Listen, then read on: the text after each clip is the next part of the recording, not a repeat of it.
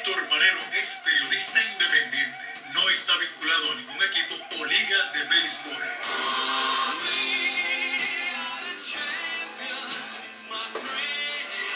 Está vuelta aceptando la señal de lado. El corredor Precios. El lanzamiento es ahí tirándole, lo logró Mayagüez. Alza sobre la OSI y se acabó el juego. Llegó el 19 para los indios. ¡Ahí vienen los indios! Saludos amigos fanáticos del béisbol profesional de Puerto Rico. Ha comenzado Indios de Corazón con el periodista deportivo Héctor Marrero. Indios de Corazón. Ahí vienen los indios, corre Manuel. Ahí vienen los indios, corre Manuel. Con el hacha en la mano, con el hacha en la mano. Buenas noches amigos fanáticos del béisbol profesional de Puerto Rico, de Centroamérica y del Caribe. Bienvenidos a otro programa más de Indios de Corazón, programa que se transmite por la radio a través de la primera WPRA 990 AM, por Facebook. Nos ve en vivo a través de la página Mayagüezanos por Siempre. Agradecemos a Héctor Santiago por compartir este programa en su página, una página bien vistosa que mantiene la cultura y la historia de Mayagüez, y por supuesto a través de nuestra página de Facebook Indios de Corazón.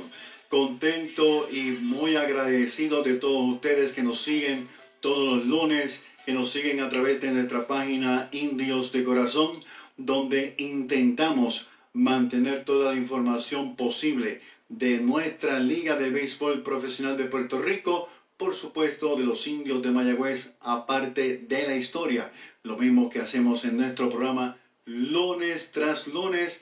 Nuevamente agradecido de todos ustedes. Usted puede participar en nuestro programa escribiendo en nuestra página de Facebook. Estaremos dando lectura a sus comentarios. Todo lo que usted aporte a nuestro programa será muy bienvenido.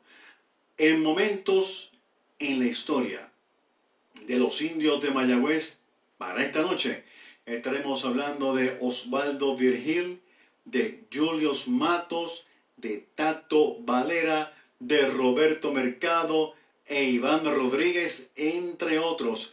Banquete histórico en la noche de hoy. Comenzamos inmediatamente, luego de momentos en la historia con los indios de los Indios de Mayagüez. Vamos a estar hablando con Sandro Mercado, el indio deportivo, analizando el juego de estrella entre las ligas de República Dominicana y Puerto Rico. Luego pasamos a Noel Mártir Arcelay, donde estaremos hablando sobre nuestra Liga de Puerto Rico, la tabla de posiciones, los líderes ofensivos, líderes lanzadores. Además, estaremos hablando sobre los líderes de nuestra novena, porque es importante que usted conozca quiénes son los jugadores de los Indios de Mayagüez que más se están destacando. Aparte de eso, también estaremos dando un informe completo sobre las series particulares, cuántas carreras los equipos han hecho a Mayagüez, cuántas Mayagüez le han hecho a los otros equipos, incluyendo los hits y los errores. Esto es una combinación entre la información que comparte con nosotros Eddie Figueroa Traverso y este servidor, que guardamos esos datos para traerlos a todos ustedes, los fanáticos del béisbol de Puerto Rico y de los Indios de Mayagüez. Por supuesto, estaremos analizando el arranque tan débil que ha tenido nuestra novena. Tiene tiempo todavía, está contra la espada y la pared. De todo esto estaremos hablando en la noche de hoy en nuestro programa Indios de Corazón con Noel Mártir Arcelay, Sandro Mercado. Así que este programa ha comenzado. Comparta este programa mientras más usted comparte este programa, más y más llegaremos solamente en Puerto Rico, no solamente en Puerto Rico, sino en toda Latinoamérica. Así que vamos a hablar de historia.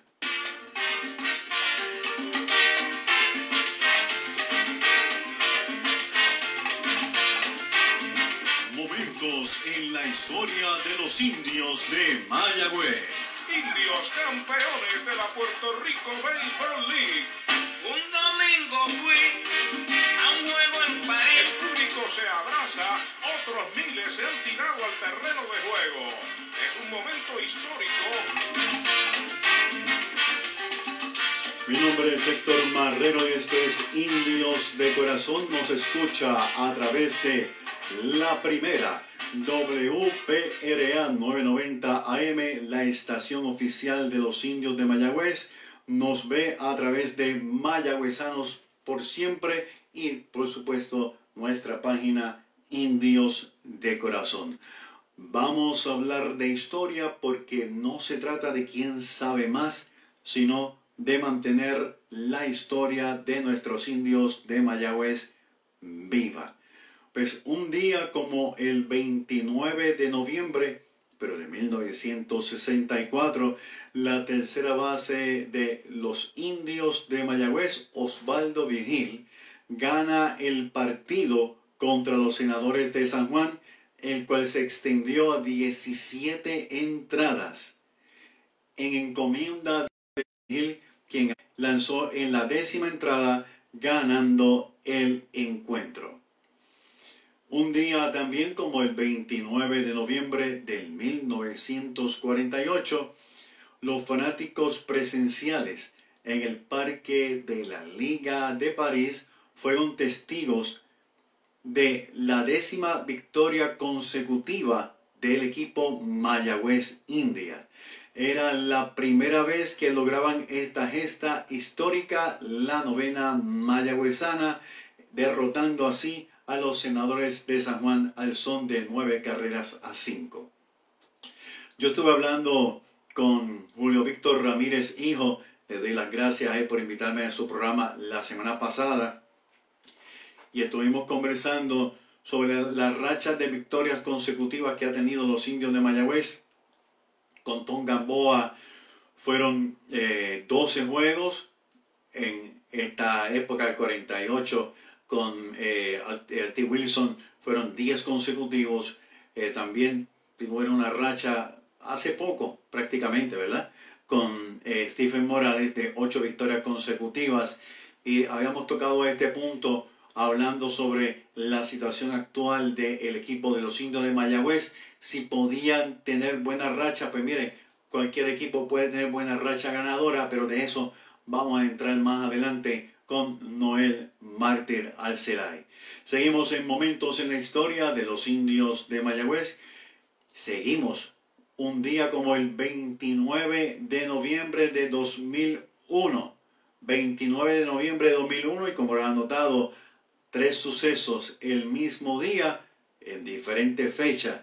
Pues este día es detenida la racha de 9 juegos consecutivos bateando libremente de Julius Matos, que ahora está con los indios de Mayagüez. En esta temporada 2001-2002, en 50 juegos, Julius Matos consume 161 turnos, impulsa 20 carreras con 49 hits, 10 dobles, un triple, 2 cuadrangulares para un buen promedio de 304. Saludos para Julius Matos, también parte de nuestra página Indios de Corazón. Un día como el 30 de noviembre de 2018, retiran el número de un gran pelotero, Julio Tato Valera. Jugó toda su carrera profesional de 18 temporadas con los indios de Mayagüez, desde el 1986-87 hasta el 2004-2005. La única temporada que no vio acción fue en el 1993-94 por estar lastimado. Sin embargo, Tato Valera me comentó de que sí hubo una temporada en que él se puso el uniforme de los Indios de Mayagüez, pero no lanzó, la cual entiende él que se le debe de contar como un año más con los Indios de Mayagüez.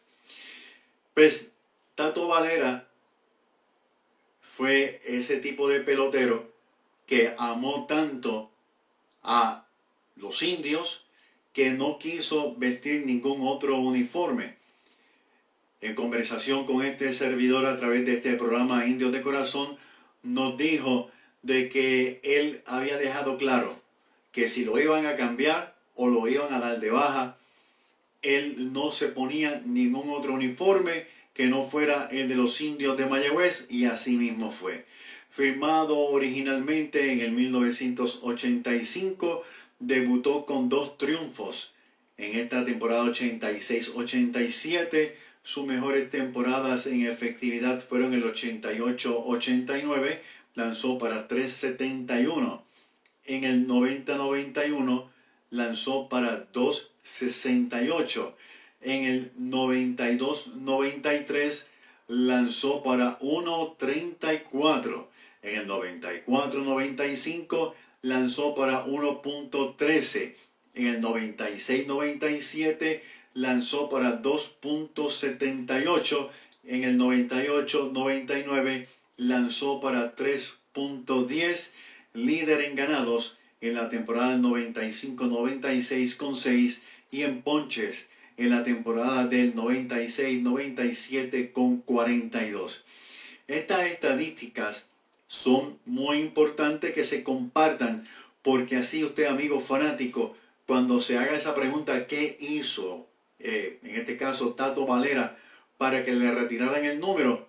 Pues, ¿qué más evidencia que la que hemos mostrado delante de ustedes? Más que merecido.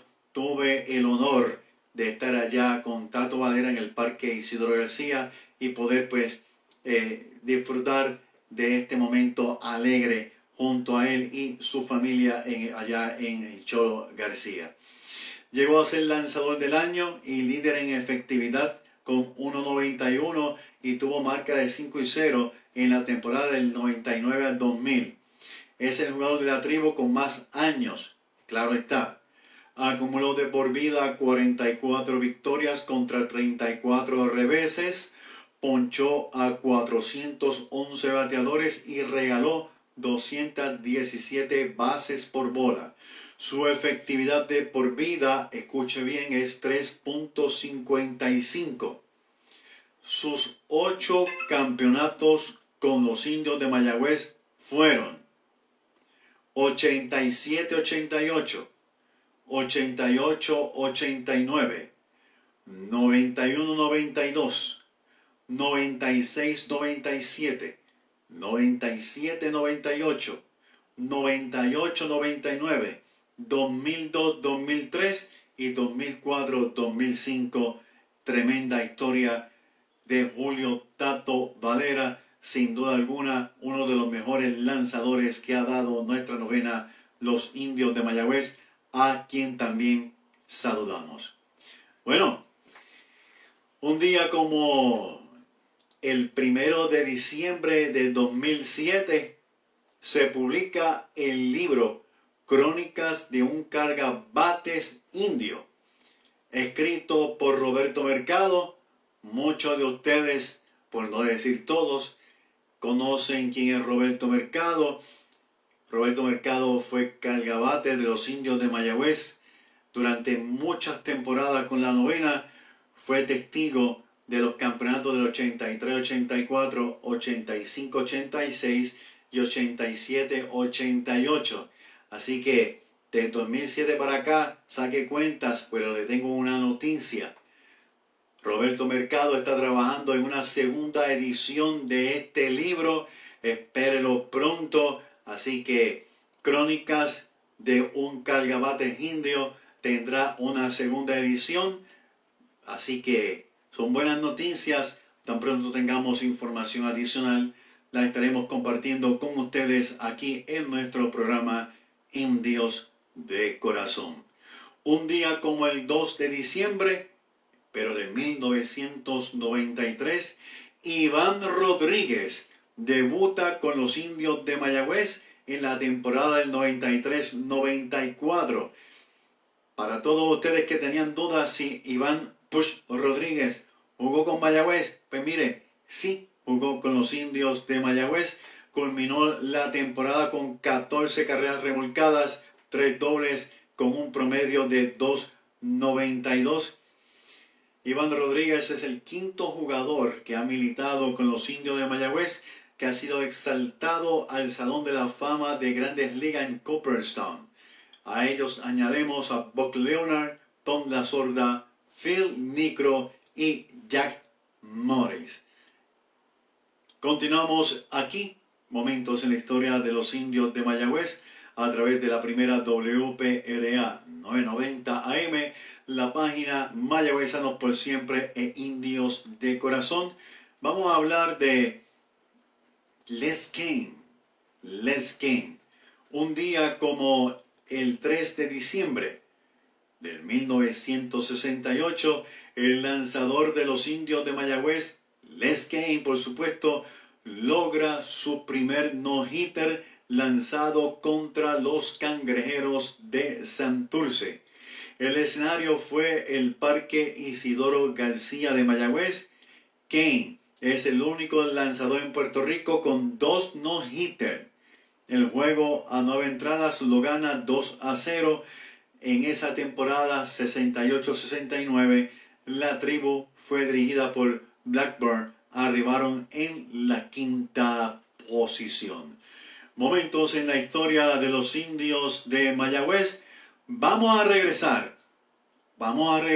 Primero vamos a hablar con Sandro Mercado sobre lo ocurrido en el Juego de Estrellas, y luego continuamos con Noel Martínez Celay, y luego regresamos nuevamente con Sandro Mercado para traerle el informe de lo que está pasando en las ligas de Centroamérica y del Caribe. Así que vamos inmediatamente a comunicarnos con Sandro Mercado para hablar de lo que ocurrió en el Juego de Estrellas.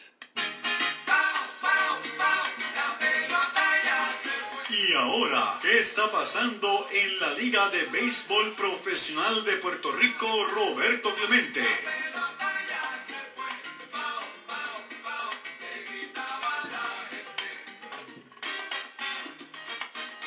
Mi nombre es Héctor Marrero y esto es Indios de Corazón, a través de la primera WPRA 990 AM, por la página de Facebook Mayagüezanos por Siempre e Indios de Corazón. Antes de hablar sobre lo que ocurrió en el Juego de Estrellas, le tengo una invitación a usted que le gusta joguear, a usted que le gusta caminar, a usted que es de esas personas que siempre está pendiente en las actividades que tienen que ver con este tipo de ejercicio de atletismo. Pues mire, lo quiero invitar para un Christmas 5K familiar. Puedes correrlo, puedes caminarlo. Esto va a ser el 10 de diciembre. Esto es a beneficio de la clase graduanda de la escuela Inés Mendoza de Cabo Rojo. Pueden participar personas de 15 años o más. La salida será a las 4 de la tarde. La inscripción $10. Las inscripciones serán de 10 de la mañana a 3 de la tarde, y a las 4 usted lo corre o lo camina. Habrá premiaciones en efectivo para los primeros 3 lugares, overall, masculino y femenino, y medallas para las primeras 150 personas en cruzar la meta. Esto es a beneficio de la clase Aurora 2024 de la escuela Inés Mendoza de Cabo Rojo. Para más información, comuníquese con Jean Isaac al 939-282-4445. Repito, 939-282-4445. Así que están todos invitados para que puedan participar en esta tremenda actividad.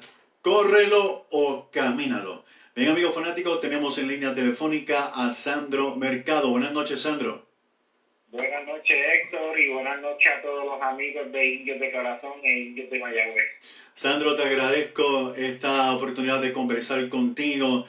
Es importante que podamos hablar sobre qué fue lo que ocurrió en el juego entre las ligas de Puerto Rico y ligas de República Dominicana, donde se rindió homenaje a las leyendas de las Águilas Cibaeñas ante 12.378 personas allí presentes.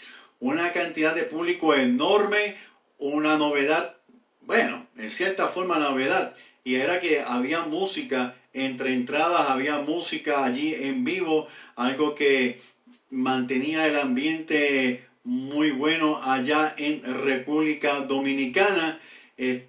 Pero a mí lo que me estuvo curioso, Sandro, es el hecho que detienen el partido en la segunda entrada para este homenaje. Buenas noches, Sandro. Buenas noches, Héctor. Sí, a mí también me estuvo bien extraño que hicieran ese homenaje interrumpiendo el partido, ya que normalmente se hacen a principio del partido y el juego se atrasó por bastante. Yo entiendo que ese juego se atrasó por más de una hora. Estuvo detenido y me sorprende eso porque los jugadores se enfrían. Y exacto. Me sorprendió un poco ese hecho. ¿Esto habrá sido que se planificó de esta manera o fue que ocurrió algo inesperado y decidieron entonces hacerlo en esta segunda entrada? Es lo único que yo puedo pensar. Eso es buena pregunta, porque por lo menos ellos tuvieron un jonrón del día antes. Ajá. Y después hicieron una pausa hasta que posteriormente empezó el partido. De verdad, que lo que yo puedo presumir es que lo habían planeado de esa forma. ¿Tú entiendes que se planificó de esa forma? Yo entiendo que sí, porque el home run derby no se extendió tanto como hubo otro home run derby, que me acuerdo que fue el que ganó Randy Ruiz contra Nelson Cruz una vez que se hizo un juego de estrellas de allá. Sí. Y ese home run derby sí se extendió, pero este de ahora no se extendió tanto para que pasara eso. De verdad que fue bien extraño para mí que se hiciera así. Yo creo, mi opinión es que pudo haber ocurrido algo, pero no sé, como quiera que sea, pues mire, está muy bien el homenaje, la actividad quedó muy bien, pero como tú mencionas, como yo menciono, eso era pues detener el juego, se enfrían los lanzadores, se enfrían los jugadores, pero como quiera, el juego fue un juego muy interesante, un juego donde se conectaron muchos hits, pero ya mismo vamos a entrar a eso. Espinal gana el jonrón derby. ¿Lo llegaste a ver? El home run derby no tuve la oportunidad de poder verlo. Ya yo empecé el partido, ya el home run derby había terminado. Los únicos que participaron de la lista eran solamente jugadores de República Dominicana, no había ningún participante de Puerto Rico. Eso algo también sumamente extraño, porque habrá sido, no sabe. Por lo menos que eso lo planificó la Asociación de Jugadores de República Dominicana. Pues, de verdad, ¿por qué no hubo ningún jugador de Puerto Rico? Eso es muy buena pregunta también y debe ser interesante porque eso es lo que le daba más atractivo. Exacto, porque pues, era un juego entre ambas ligas, el sexto juego que se lleva así de interliga, ¿verdad? Es extraño, sumamente extraño, y dicho sea de paso, la actividad quedó muy bien. No estamos criticando la actividad, simplemente que es raro que se detenga un partido para un homenaje tan largo donde desfilaron tantos jugadores y por otro lado un home run derby donde no participó ningún puertorriqueño. Eso sería una muy buena pregunta para Antonio Flores Galarza, el presidente de la Liga de Puerto Rico, que por qué fue así. Pero el toletero de las Águilas Cibaeñas, Santiago Espinal, fue quien conquistó el título con 13 cuadrangulares en la primera ronda. Así que interesante por demás este hecho también. De verdad que extraño, muy extraño por demás. Ya entrando al juego, un juego sumamente interesante. El equipo de Puerto Rico tiene una increíble reacción donde todo el país estaba muy pendiente. Puerto Rico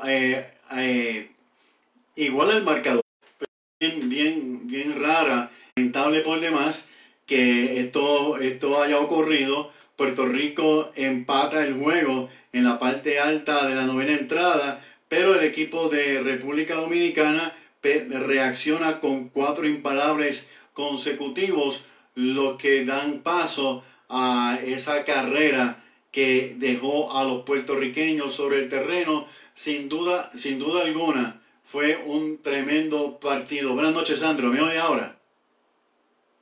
Hello. Así que de verdad que fue muy extraño. Pues el sencillo lo conectó Juan Carlos Pérez con las bases llenas en la novena entrada, como bien dijimos, llevándose la victoria el equipo de República Dominicana 5-4 en un juego sumamente emocionante por demás.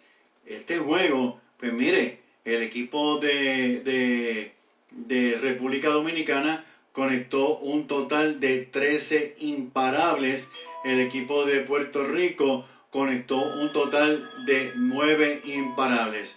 Así que interesante por demás este partido. El equipo de Puerto Rico cometió 2 errores. ¿Me oye ahora? El equipo de Puerto Rico cometió 2 errores. El equipo de República Dominicana un error. Sandro, ¿me escuchas? Sí, me escucho. Ok, estaba hablando de los amigos fanáticos en la novena entrada, 4 imparables consecutivos. Esto fue lo que lamentablemente pues, dejó al equipo de Puerto Rico en el terreno cuando Juan Carlos Pérez conectó el hit de gracia, el hit de clutch que nos dejó en el terreno. ¿Qué te pareció? No, definitivamente, el lanzador de Ponce Cobra no pudo sacar ni un out, como tú bien mencionas, 4 hits de forma consecutiva. Y Juan Carlos Pérez con un hit que fue de un bound que se elevó, el campo corto no pudo manejarle y se coló de hit hacia centro field. Y de esa manera, a las estrellas de la Lidón dejan en el terreno a las estrellas de la Liga del Béisbol Profesional Roberto Clemente. Un tremendo partido, mucha emoción, y fue un juego cerrado y bien luchado de principio a fin. Tenemos que Abimael Machín en 3 turnos conectó un hit, marcó una carrera. Roy Morales en 2 turnos, 2 hits, anotó una carrera. Manuel Rivera, 2 hits, 2 turnos, anotó una carrera, recibió una base por bola. De verdad que el equipo de Puerto Rico lució muy bien, como ya mencioné. Pues el juego se fue con 9 hits Puerto Rico, 13 hits el equipo de Santo Domingo. Un juego muy bueno, un juego completamente cerrado, un juego donde se vio la calidad de ambos equipos. Entiendo que viste el juego. Sí, tuve la oportunidad de verlo completo. Un juego bien luchado, pues en esa primera entrada Puerto Rico extiende primero, ya que Machín se envasa en esa primera entrada por error. Manuel Rivera base por bola, vino Nelson Velázquez con un triple. Posterior rápidamente en la segunda entrada, Robinson Cano conecta un doble que vacía las bases, estaban las bases llenas, y ahí es que ellos se dan 4 carreras por 2. Sí. Puerto Rico empata en la séptima entrada gracias a un doble de Roy Morales.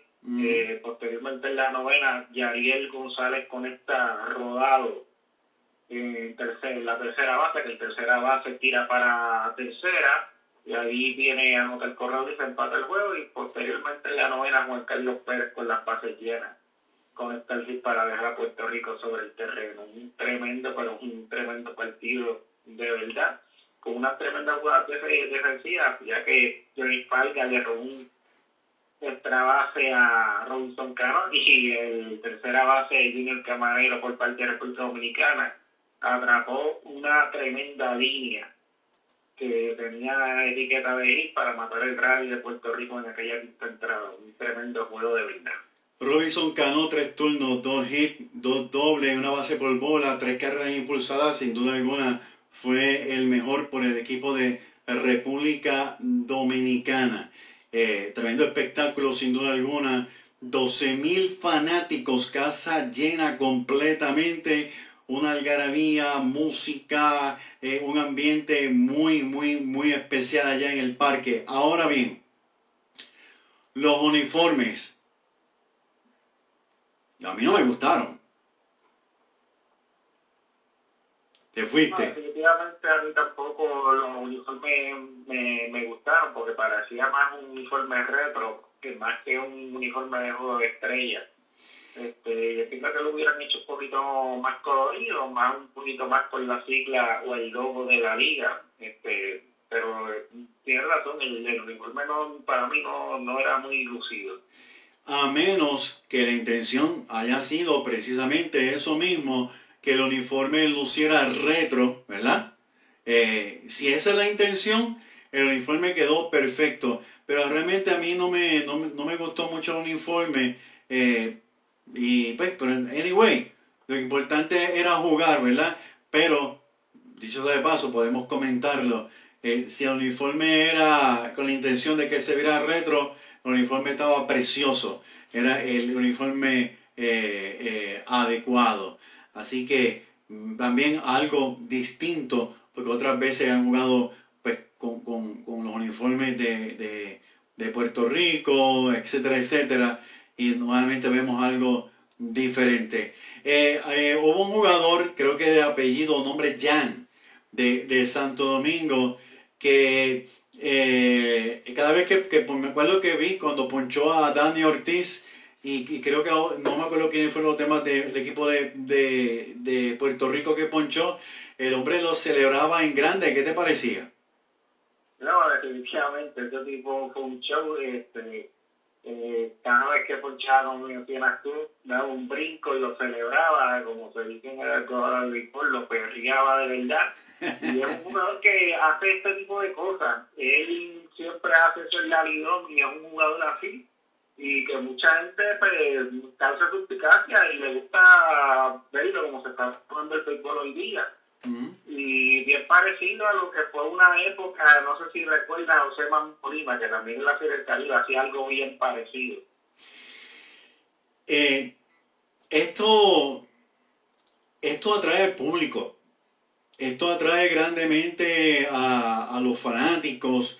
Claro, van a haber jugadores, dirigentes, fanáticos que no le va a gustar del equipo contrario, pero este show, este espectáculo, estos gestos de este lanzador atrae mucho a los fanáticos. Ahora bien, yo me voy a remontar a muchísimos años atrás. Yo me acuerdo que el showman de Mayagüez para los años 70 lo era Raúl el Boogie Colón. Raúl el Boogie Colón, aparte de toda esa pirueta y todo eso que hacía en la primera base, Boogie Colón era un jugador que le gustaba animar, le gustaba vacilar, le gustaba reírse y todo esto. Cuando todo el mundo estaba serio jugando, hoy día tenemos Mayagüez a Chávez John, que aunque no es igual a este lanzador, porque este lanzador de verdad que es un show completo, pero esto atrae al fanático. Claro está, como bien dijimos, a unos les gusta, a otros no les gusta, pero esto atrae al fanático. Y de verdad me estuvo muy curioso. Tengo entendido que ese es su modo de lanzar, no importa dónde esté. Sandro. No, sí, definitivamente. Sí, él con su equipo allá de la Lidón, él actúa totalmente igual. Es un jugador que es bien pintoresco, bien poderoso. Y pues, y eso, como me mencionas tú, eso atrae la fanaticada. Y es el béisbol que se está jugando también hoy día, porque incluso en grandes ligas hacen lo mismo. Así Sí. que el béisbol está así ahora y eso atrae gente. Eso es así. Así que yo entiendo que fue un buen partido. Puerto Rico lució muy bien. Puerto Rico perdió, pero perdió con la cabeza en alto, porque fue un juego muy, muy, muy bueno. Así que esa segunda entrada que Santo Domingo hizo las 4 carreras, pero luego Puerto Rico no permitió más libertad, por lo menos de carreras, aunque hubo amenazas de ambos equipos. Yo entiendo que la idea se debe de mantener. Hacía años que no se jugaba así entre las interligas. Entiendo que esto se debe de quedar para muchas temporadas más. ¿Qué te parece? Sí, yo entiendo que sí, y ese es el acuerdo también entre la Asociación de Jugadores. Yamil Benítez sí informó que por lo menos durante los próximos años van a continuar haciéndolo. Se espera que el año que viene sea nuevamente en República Dominicana y ya para el posterior a ese van a hacerlo en Puerto Rico. O sea que serían 2 en República Dominicana, el de este año y el próximo, y luego serían 2 en Puerto Rico. Por lo menos la información que había ya en 20 que van a hacer el que fue ayer en República Dominicana, el próximo, y el tercero sería en Puerto Rico. Eso es lo que han informado al momento. Ok, qué bien. Pero nada, Sandro, ¿algo más que quieras añadir de este partido? No, sería todo. Fue un tremendo partido y espero que pues que se siga repitiendo, no solamente por estos 3 años, sino por muchísimos años más, porque esa rivalidad vende y mucha gente la quiere ver. Eso es así. Pues nada, Sandro, me comunico contigo dentro de un ratito. Ok, buenas noches, hablamos de Gracias, Sandro. Sandro Mercado, aquí conversando sobre el juego entre la Liga de Puerto Rico y la Liga de Santo Domingo. La Serie del Caribe 2024 se llevará a cabo del 1 al 19 de febrero en el Leon Depot Park, allá en Miami. Ya están los boletos a la venta, así que los puede comprar marlins.com/SDC o vaya a nuestra página Indios de Corazón para que usted pueda obtener mayor información sobre la Serie del Caribe. Vamos a saludar a nuestros amigos que se están conectando. Saludamos a Norberto Rosado, buen lanzador, así mismo es Manuel Maldonado, saludos. Carlos Alvarado, corrijo la pregunta, ¿cuándo fue que vino el dirigente Trenor a Mayagüez? Tengo que buscarlo, no me acuerdo. El pitcher es Jan, eso es correcto. Gracias, Carlos. Saludamos a Tali Talavera, Héctor Santiago de Mayagüezanos por siempre, Monserrate Muñiz, Octavio Crespo, Javierito Soto, el abogado, José Miguel López, el hombre del podcast, Helen Esteves, saludo para ti, Lila Nieva, saludo, Jorge Acosta, Grace Ivonne Berniel, feliz cumpleaños, cumpliste en estos días, Manuel Méndez, Carlos Avilés, Mario Rosario, el vecino, Moisés Arcelay, Carlos Santiago. A todos ustedes, gracias por estar en sintonía de nuestro programa Indios de Corazón. Mi esposa Joana Barriento, Martín Ruiz, mi amigo, me regaló las tarjetas de los Indios de Mayagüez y ese casco que usted está viendo por ahí. Walter Bongo, Walter, saludos para ti. Mary Carmenati, saludos. Norberto Rosado, Chago Santos. Chago, estás trabajando hoy, lo sé todo. Así que gracias a todos ustedes por estar en sintonía de nuestro programa Indios de Corazón. El pelotero de la semana, pues el pelotero de la semana fue Jason García, fue el elegido de los Cangrejeros de Santurce. Jason García. Jason obtuvo el 67% de los votos de parte de la matrícula de la Asociación de Periodistas Deportivos de Puerto Rico, asociación a la cual pertenezco. El relevista de Santurce ganó 2 partidos en la semana del 21 al 26 de noviembre. Durante ese periodo trabajó en 4 de los 5 juegos que celebró su equipo. Lanzó 6 entradas sin permitir carreras. Le pegaron un hit, regaló un boleto y ponchó a 6 con una efectividad de 0.00. García tiró en 2015 con los Orioles de Baltimore y es un veterano en nuestra liga que ha participado con los Indios de Mayagüez, lo recordamos muy bien, Criollos de Caguas, Atenienses de Manatí y está ahora con los Cangrejeros de Santurce. En el día de hoy, Carlos Valero nos envió la boleta para escoger al pelotero estrella de la semana. Y pues tengo la información, vamos a compartirla con todos ustedes. los que son nominados es del equipo de los Indios de Mayagüez, Mario Feliciano. ¡Wow! Mario Feliciano ha despertado, y de qué manera con el madero. Este muchacho ha tenido una semana de ensueño con el equipo de los Indios de Mayagüez. Ha comenzado a batear, ha comenzado a impulsar carreras como cosa de loco, algo que a Mayagüez le hace falta. Anthony García está en uno de los líderes en impulsada, pero Mario, pues, qué mejor que 2 o que 3 o 4 jugadores que estén impulsando muchas carreras. Pues, ¿qué hizo Mario la semana que acaba de finalizar?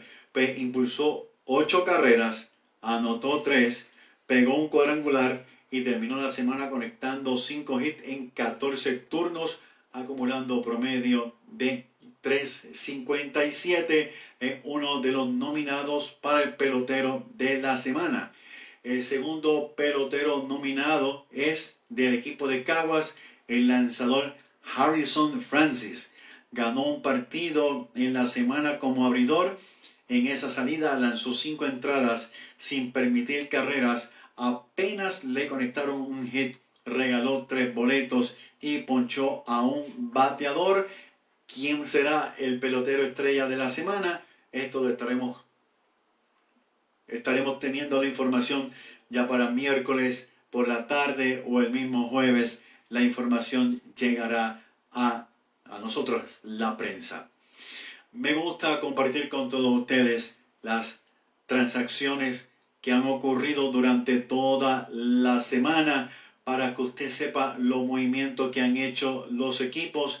El 28 de noviembre, RA12 inactivó al lanzador importado Khaled Frustek y activaron al lanzador importado Gavin Pineda. Ponce inactivó al lanzador nativo Gabriel Cotto y activaron al importado outfield Zach Bean. Y al receptor nativo Juan Montero dejaron en libertad al jugador importado Juan Pérez. Caguas inactivaron al lanzador nativo Eric García y al receptor Juan Centeno. Activaron al jugador nativo JC Correa, infielder, y al lanzador nativo Alex Claudio, muy conocido en Mayagüez.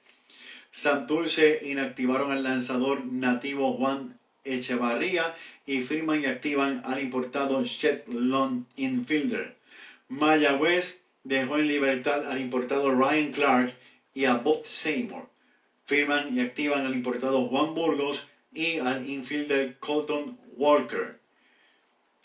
En un cambio, los Gigantes de Carolina envían al lanzador Gabriel Rodríguez a los Leones de Ponce a cambio del lanzador nativo Osvaldo Berríos y el pick de la segunda ronda del sorteo de novatos 2024 que Ponce obtuvo en cambio previo con los criollos de Caguas. Las transacciones: el 29 de noviembre, el equipo de Caguas inactivaron al receptor Alejandro Rodríguez. A su vez, activaron al importado Dwayne Smith Jr. Carolina inactivaron al lanzador importado Sota Tanoe. A su vez, activaron al lanzador nativo Ryan Vázquez. Los Indios de Mayagüez dejaron en libertad a Maco Oliveras y hasta ahora, que yo sepa, no ha habido ningún comunicado.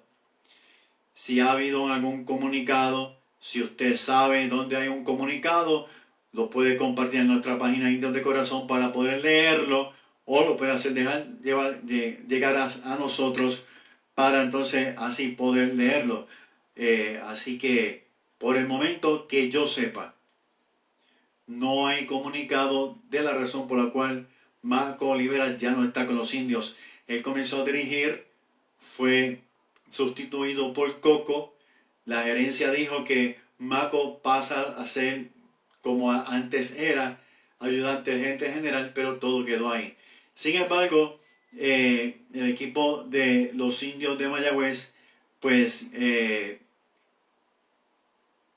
no han dado comunicación referente a lo que estamos hablando sobre Marco Olivera.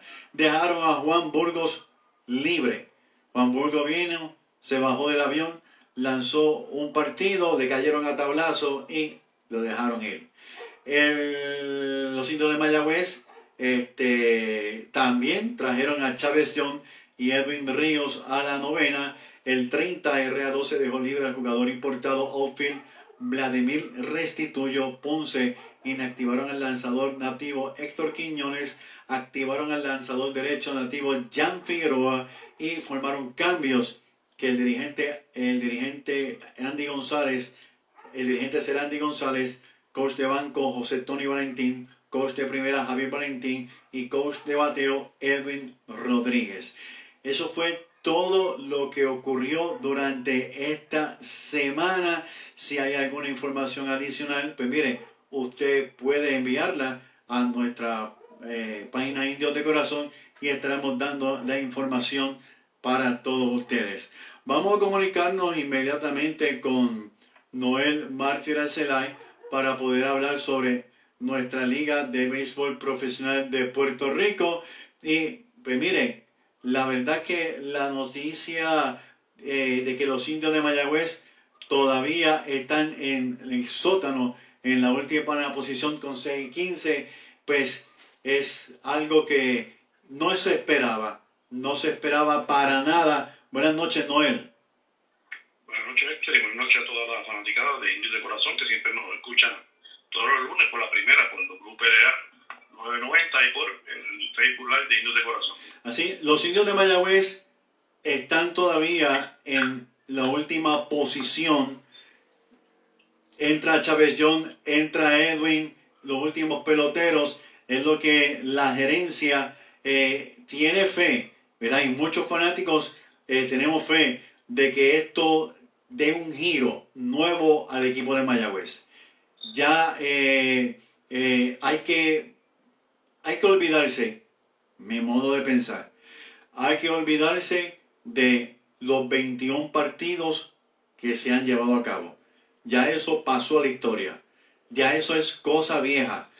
Eso se lo debe llevar el mes de noviembre. Hay que pensar ahora en diciembre. Los juegos que se van a tener ahora en diciembre. Hay que pensar en que estamos en una nueva temporada, por decirlo así. Hay que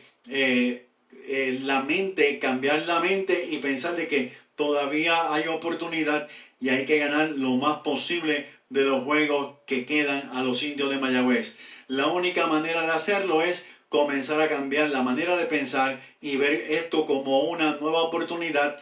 Y si es así, que estos peloteros logran acoplarse y comienzan a dar el giro oportuno, Mayagüez todavía tiene oportunidad, pero tiene que ganar muchos juegos consecutivos. ¿Qué te parece, Noel? No, en eso usted tiene razón, hay que ganar, no hay otra forma. Ya tenemos, como tú dices, pues ya pasó el mes de noviembre, sin embargo, pues tenemos ya 15 derrotas ahí que ya están en el standing final. Para poder salir adelante tenemos que ganar. La semana pasada dijimos que eran 2 de 3 partidos, pero y luego que hablamos el lunes, pues Mayagüez jugó para 500, 2 y 2 en la semana. Le ganaron 2 de los 3 partidos a Santurce y perdieron con Caguas. Aún así tenemos que jugar mucho mejor que para 500, ¿verdad? No podemos jugar para 500, pues si no, pues no es suficiente en este momento por el récord que tenemos. De hecho, ya tenemos, como indiqué, 15 derrotas. Ya quedan apenas 19 partidos. De esos 19, pues no podemos perder más de 5 o 6 partidos, porque ya eso se aseguraría que terminaríamos bajo los 500, y bajo los 500, pues, eso nos complica más un poco el panorama, porque entonces dependeríamos de lo que haga Ponce, en este caso, ¿verdad? Que es el equipo o algún otro equipo de los que esté arriba, que tenga pues, una mala racha, pues, y pues baje de su posición en el standing. Pero como vemos el standing hoy día, pues ya estamos viendo que prácticamente estamos viendo dos grupos a mitad de temporada, que el primer grupo entre Caguas, Santurce y Carolina, y el segundo grupo entre Ponce, RA12 y Mayagüez. Mayagüez, pues, en este momento pues dependemos para luchar esa cuarta posición, pues, de la actuación de Ponce y de RA12 también, que todavía está sobre nosotros. Pero hay que ganarlo. La única forma para Mayagüez poder salir de esto es simplemente comenzar a ganar y caer en una racha positiva, posiblemente por lo menos 5 o 6 partidos consecutivos ganarlos para ponernos de lleno en la pelea. Pues es la única oportunidad que tenemos. Si continuamos perdiendo, pues, como dije, 5 o 6 derrotas ya sería pues adicionales, pues ya sería un poquito más cuesta arriba la clasificación. Esperamos que esa racha positiva pues finalmente comience esta semana. Mañana pues tenemos un juego pues con Carolina. Vamos a ver si podemos comenzar con ese juego. Pero todos los equipos también están haciendo sus movimientos. Ponce está recibiendo pues varios jugadores, entre ellos un ex indio, Carlos Cortés, que fue parte de los Indios de Mayagüez hace unas cuantas temporadas. El jugador nativo viene a jugar con los Leones de Ponce. También se incorpora Ty Cruz. También traen 2 refuerzos. Nelson Rodríguez, un primera base de origen dominicano, ¿verdad? Que veterano de las ligas de invierno, que ha jugado en Dominicana y en Venezuela. Y también traen otro jugador lanzador adicional de refuerzo. O sea que los equipos están haciendo sus movimientos para tratar también de mantenerse. Ponce lo está haciendo en este momento. Equipos como Santurce han caído en una pequeña mala racha.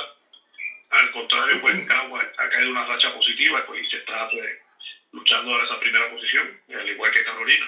O sea que la liga está luchada, por decirlo así, todos los equipos batallando.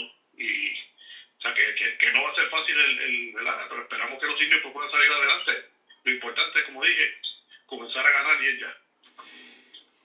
Mayagüez necesita 4 o 5 juegos para poder subir, pero también depende de que Ponce pierda. Si se diera el caso de que Mayagüez ganara 4 juegos corridos, 5 juegos corridos y Ponce los perdiera, entonces Mayagüez podría subir a esa 4ª posición. Ahora bien, no es tan fácil porque también RA12, aunque RA12 tiene 7 y 14 y Mayagüez 6 y 15, todos los equipos van a jugar para ganar. Así que Mayagüez necesita una buena racha de victorias para poder pues llegar cómodamente o provocar ese wild card que comienza esta temporada. Ese wild card. Así que Mayagüez necesita hacer un borrón cuenta nueva, olvidarse de lo que pasó y comenzar a pensar en lo que quiere que ocurra, lo que quiere que pase ahora. Y hay que bregar con la mentalidad, la psicología de los peloteros en este sentido. Yo estoy seguro que en estos momentos en que el equipo de Mayagüez está pasando por una situación bien difícil, yo estoy seguro que ningún pelotero, yo dirigente o gerente general, yo le diría a mis peloteros, no vean las redes sociales. En este momento no las vea. ¿Por qué? Para mantener un buen ánimo, porque no todo el mundo, pues mire, hay una realidad, no es que estamos tapando el cielo con la mano, está difícil, pero no está imposible. Pero en momentos así, uno necesita que le den ánimo. Así que yo creo, y luego repito, yo le diría a mis peloteros, no vean las redes sociales. Ahora mismo no las vean. Los otros días Mayagüez ganó y a mí me da gracia, Noel, no sé si tú compartes este pensamiento conmigo, pero los otros días Mayagüez ganó, cuando le ganó 14-6 al equipo de Santurce. Eso fue un juego donde Mayagüez conectó 12 hits, Santurce conectó 11, un juego de muchos hits. También Mayagüez cometió 4 errores, el equipo de Santurce 2.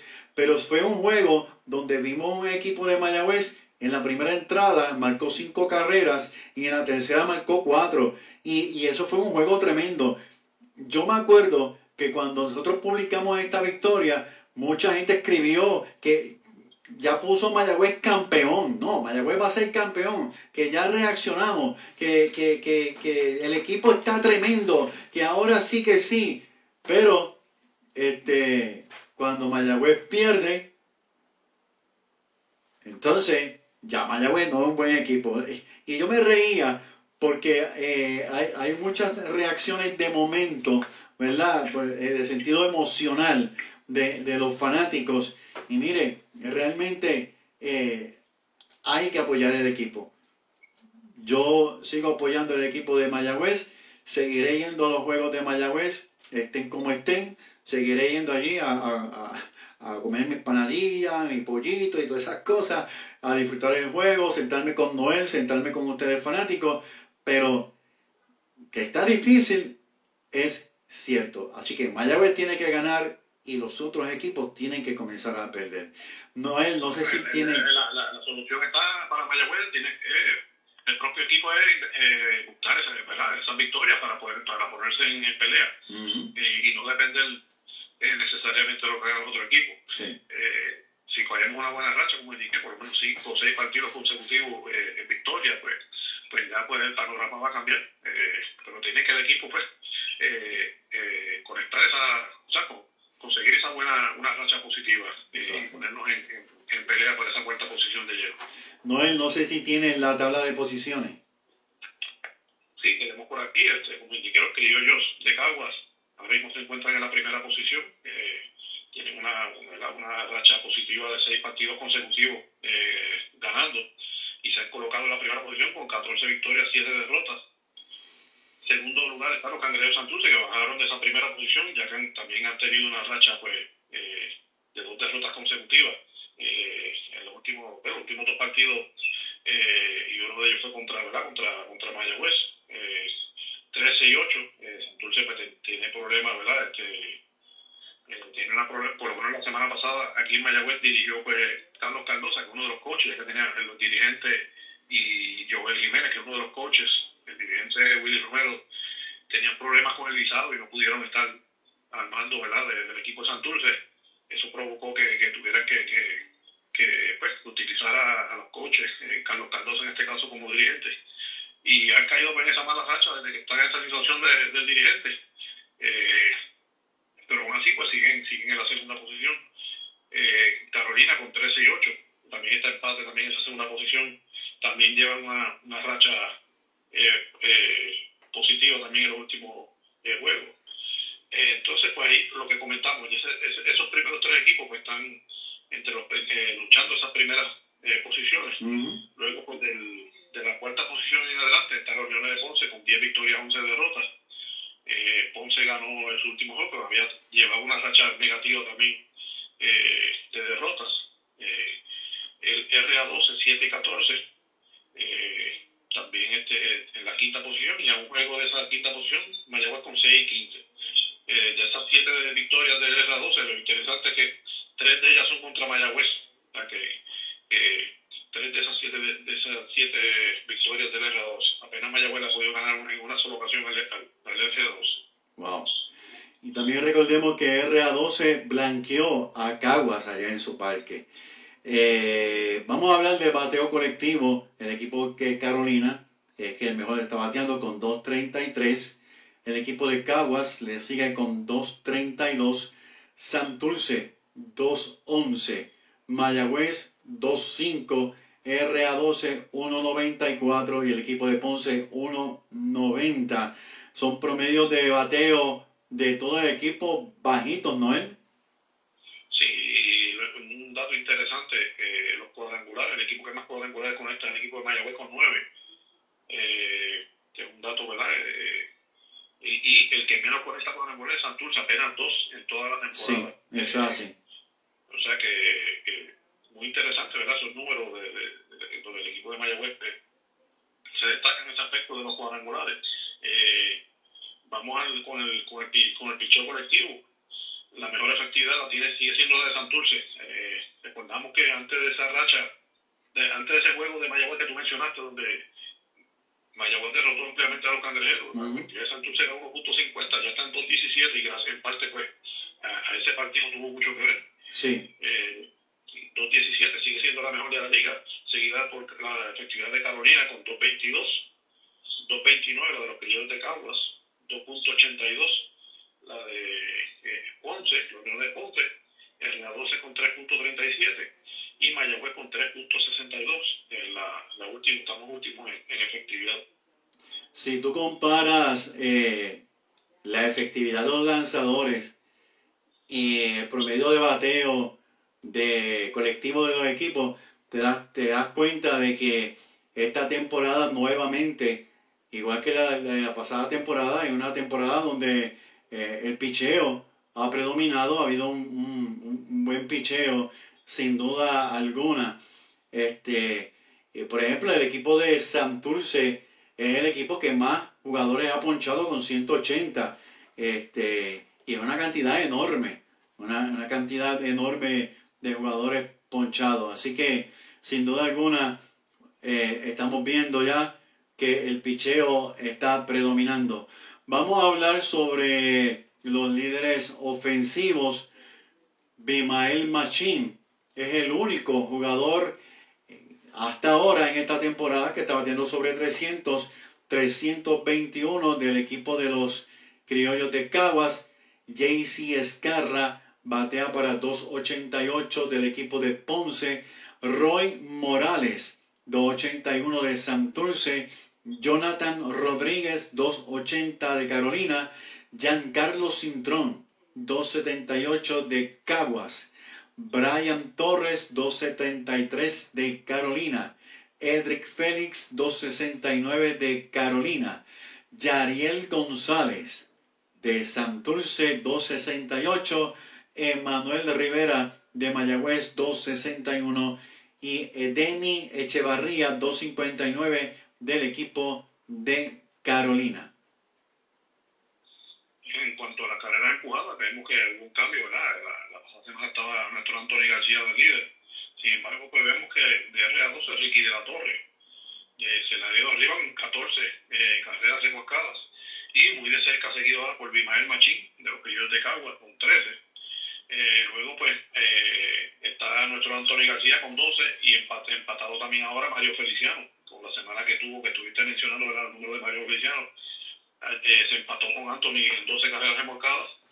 Brian Rey se mantiene cerquita ahí con 11 y otros peloteros con 11 también.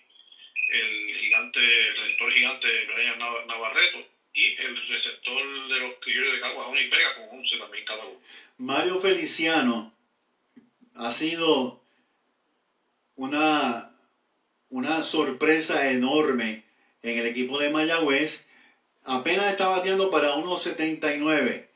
Pero esta semana, como yo bien mencioné, que vuelvo y repito, es uno de los nominados para el pelotero estrella de la semana.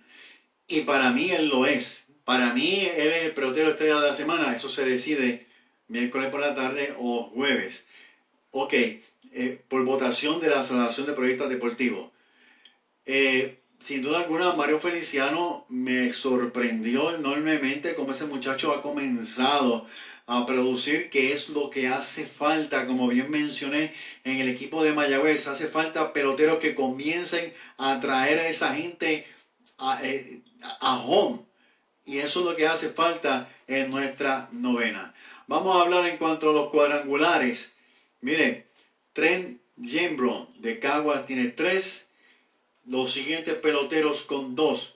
José Sermo de Carolina, Dani Ortiz de Mayagüez, Calvin Estrada de Ponce, Anthony García de Mayagüez, Emanuel Rivera de Mayagüez, Jonathan Rodríguez de Carolina, Joneswy Fargas de Caguas y Mario Feliciano de Mayagüez, todos con 2. También hemos visto, Noel, de que ya esos equipos que buscaban peloteros jonroneros, como que ya eso está pasando a la historia. ¿Qué te parece? Es que estamos viendo, ¿verdad?, la cantidad de cuadrangulares en esta liga, pues comparado con años anteriores, ¿verdad? Y más con hace 20 o 30 años atrás en esta liga, fácilmente el líder de jonrones siempre veíamos que estaba sobre 10, entre 10, 12, hasta 15 cuadrangulares. Uh-huh. Ya esos peloteros no los estamos viendo. Como vemos, el que tiene más cuadrangulares en lo que va de temporada, apenas 3. Que son números, ¿verdad? Los comparamos muy diferentes, ¿verdad? El béisbol que se está jugando hoy día al que se jugaba hace 10, 20 años atrás. No vemos ese tipo de peloteros jonroneros. Ese Pito Hernández con aquellos años espectaculares, ¿verdad? Ya eso no no lo estamos viendo. Pues, una liga, como tú indicas hace un momento, donde el picheo pues está dominando al bateo, es lo que estamos viendo, ¿verdad? Y pues en parte por eso tiene que ver pues la cantidad de cuadrangulares mucho menor que se está conectando. Pues, como indiqué hace un momento, Santurce 2 cuadrangulares a nivel de equipo cuando ya han jugado 21 partidos de temporada. Si sigue ese ritmo, pues la temporada completa posiblemente esté dando solamente 4 o 5 cuadrangulares en una sola temporada un equipo. O sea, estamos hablando de un equipo solamente. Cuando son números 4 o 5 cuadrangulares, lo podría conectar un solo pelotero, por decirlo así. A mí me parece, y obviamente es mi opinión personal, pero a mí me parece que estamos viendo unas temporadas, un béisbol en Puerto Rico, donde en vez de estar buscando ese pelotero jonronero, típicamente estos peloteros jonroneros, tanto en Puerto Rico como en cualquier liga, en grandes ligas, estos peloteros jonroneros se ponchan mucho. Sin embargo, mi apreciación personal es que yo estoy viendo que lo que están buscando en nuestra liga y en otras ligas es el pelotero que choque la bola, el pelotero que ponga la bola en juego, en vez de estar buscando todo el tiempo el cuadrangular. Incluso yo me acuerdo un pelotero que conversó con nosotros en nuestro programa Indios de Corazón, Randy Ruiz. Yo me acuerdo que Randy Ruiz, la última temporada que estuvo con Mayagüez, las últimas 2 temporadas que estuvo con Mayagüez, impulsó 22 carreras y 20. Y se ponchó mucho menos. Y yo me acuerdo que en este programa Indios de Corazón, Randy Ruiz me dijo que estaba buscando más ahora chocar la bola en vez de desaparecer la bola. Y a eso es que yo me estoy yendo, ¿verdad? Yo me acuerdo cuando Kenny Vargas estaba en Mayagüez, Kenny Vargas era un pelotero que buscaba mucho cuadrangular, ¿verdad? Sin embargo, hoy día estoy viendo peloteros que están buscando chocar más la bola. Por eso es que yo entiendo que hay menos cuadrangulares. Puede que esté equivocado, algunos dicen que es por la bola, no sé. Mi apreciación es que estoy viendo jugadores que en vez de estar buscando desaparecer la bola, están buscando poner la bola en juego, según entiendo yo. No sé qué usted opina. Y vemos peloteros que vienen con credenciales, como en el caso de Mayagüez este año, con Seymour. Seymour se mencionaba que era pues un mes de palo antes de esta temporada, ¿verdad? Que esperábamos que diera pues varios cuadrangulares, sin embargo pues no fue así. De hecho se fue sin apenas, no llegó a conectar ningún cuadrangular, o sea que en lo personal yo, como le decía a los amigos fanáticos, me quedé esperando su primer cuadrangular aquí con los Indios, pues nunca se dio. Pues ese tipo de peloteros así con credenciales de jonronero, pues lo vemos que en esta liga no ha tenido resultados. Y apenas impulsó 2 carreras. Vamos a hablar sobre las carreras anotadas. Brian Torres de Carolina 13, Jonathan Rodríguez de Carolina 12 y Juan Brown de Caguas 12. Los siguientes peloteros tienen 11. A Dael Armador de RA12 y Giancarlo Cintrón de Caguas 11. Y en cuanto a las bases robadas, el centerfield de RA12, Vladimir Sustituyo, que de hecho fue reclamado por las Águilas cibaeñas en la Liga Dominicana, y por eso es que ya no está con RA12. Sí. Ya está en Dominicana. Se fue como líder en bases robadas con 8. Brian Torres de Carolina con 8 también. Y con 7 se encuentra Jonesby Fargas de los Criollos, Rubén Castro, el receptor de RA12, y el dominicano del Amador de RA12 también con 7. Vamos a hablar sobre la efectividad de los lanzadores. Derek Adams, 1.00 de Caguas. Rubén Ramírez, 1.26 de RA12. Eduardo Rivera, 1.42 de Carolina. Miller Hogan, 1.83 de Carolina. Christian Lixey John, 1.96 de Santurce. Adalberto Flores, 2.08 de Santurce. Harrison Francis, 2.11 de Caguas. Antonio Frías, 2.28 de RA12. Fernando Cabrera, 2.30 de Ponce. Luis Leroy Cruz, que ha tenido unas tremendas salidas, 2.30 de Mayagüez. Y Darrell Thompson, el jugador más ganador de Mayagüez, 2.37. Y si notas, las efectividades son bajitas, Noel.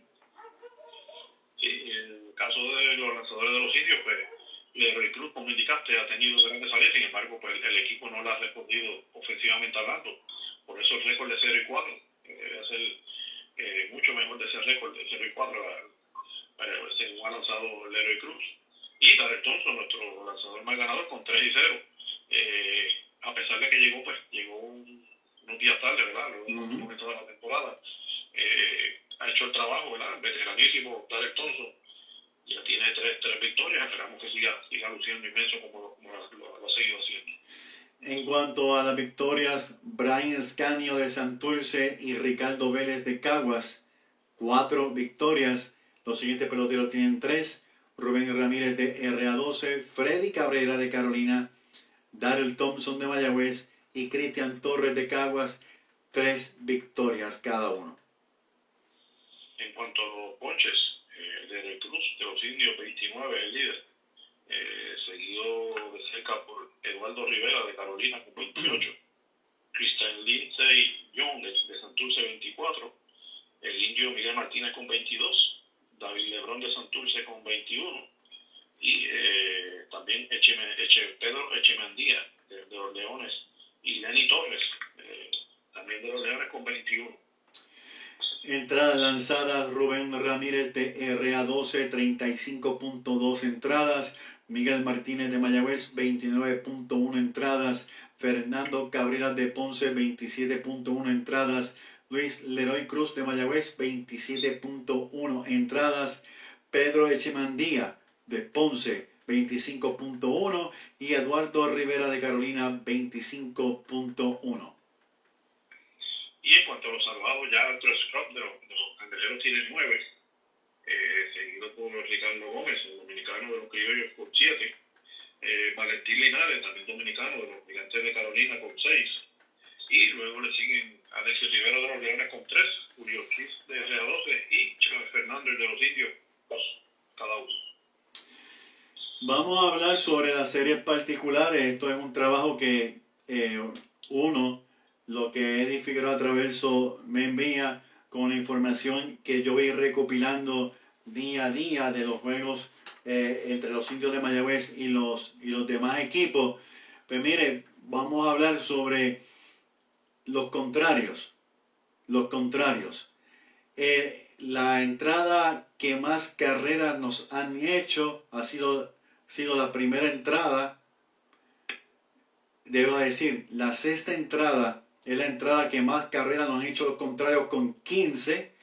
Luego la octava, la quinta, la tercera y la primera. En cada una de estas entradas nos han hecho 12 carreras los contrarios.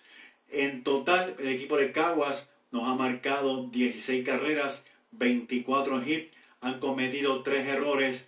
Ellos han dejado 20 jugadores en base.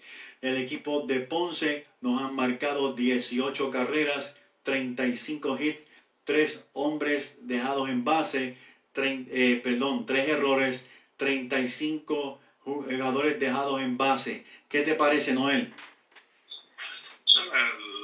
La situación, pues, estamos dejando, pues, por lo menos hemos visto en estos últimos partidos donde se están anotando, jugando un poquito más las carreras. El problema que teníamos ofensivo,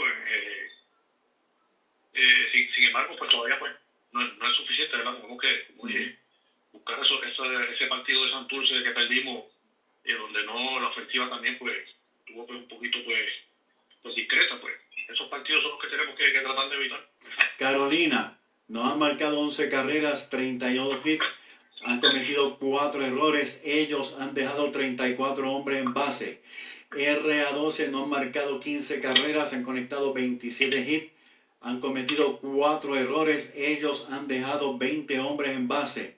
Santurce nos han marcado 23 carreras, nos han conectado 41 hits, han cometido 5 errores. Y oye esto, 41 hombres en base ha dejado el equipo de Santurce. Total, 83 carreras en total, 160 hits, 19 errores, 150 hombres dejados en base, los contrarios. Mayagüez Mayagüez a Caguas le ha marcado 6 carreras con 15 hits, 2 errores. Mayagüez ha dejado 10 en base. A Ponce, Mayagüez le ha marcado 11 carreras, le ha conectado 23 hits, 4 errores, 29 hombres de los Indios se han quedado en base. Carolina, 14 carreras, 28 hits, 4 errores, 31 hombres ha dejado Mayagüez en base.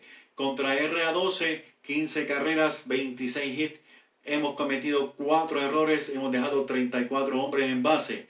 Santurce, Mayagüez le ha marcado 24 carreras, le ha conectado 44 hits, es el equipo que más hits le hemos conectado, pero también el equipo que más errores le hemos cometido con 16, y también el equipo que más indios han dejado en base con 45. Las entradas que Mayagüez más carreras ha hecho, en la sexta 19, sigue la primera 13, seguida de la séptima entrada con 8 total.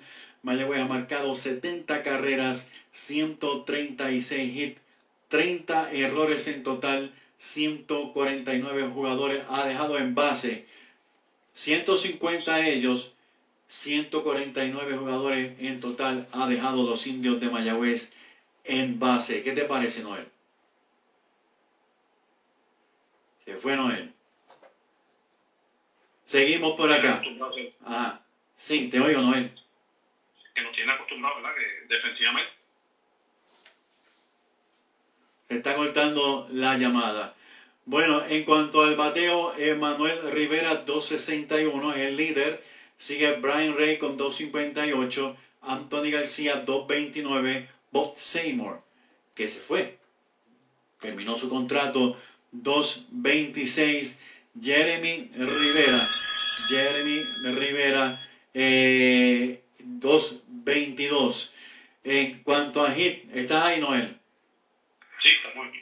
En cuanto a los hits, Emanuel Rivera 18, Anthony García, Dani Ortiz y Brian Ray con 16, Bob Seymour y Jeremy Rivera con 14.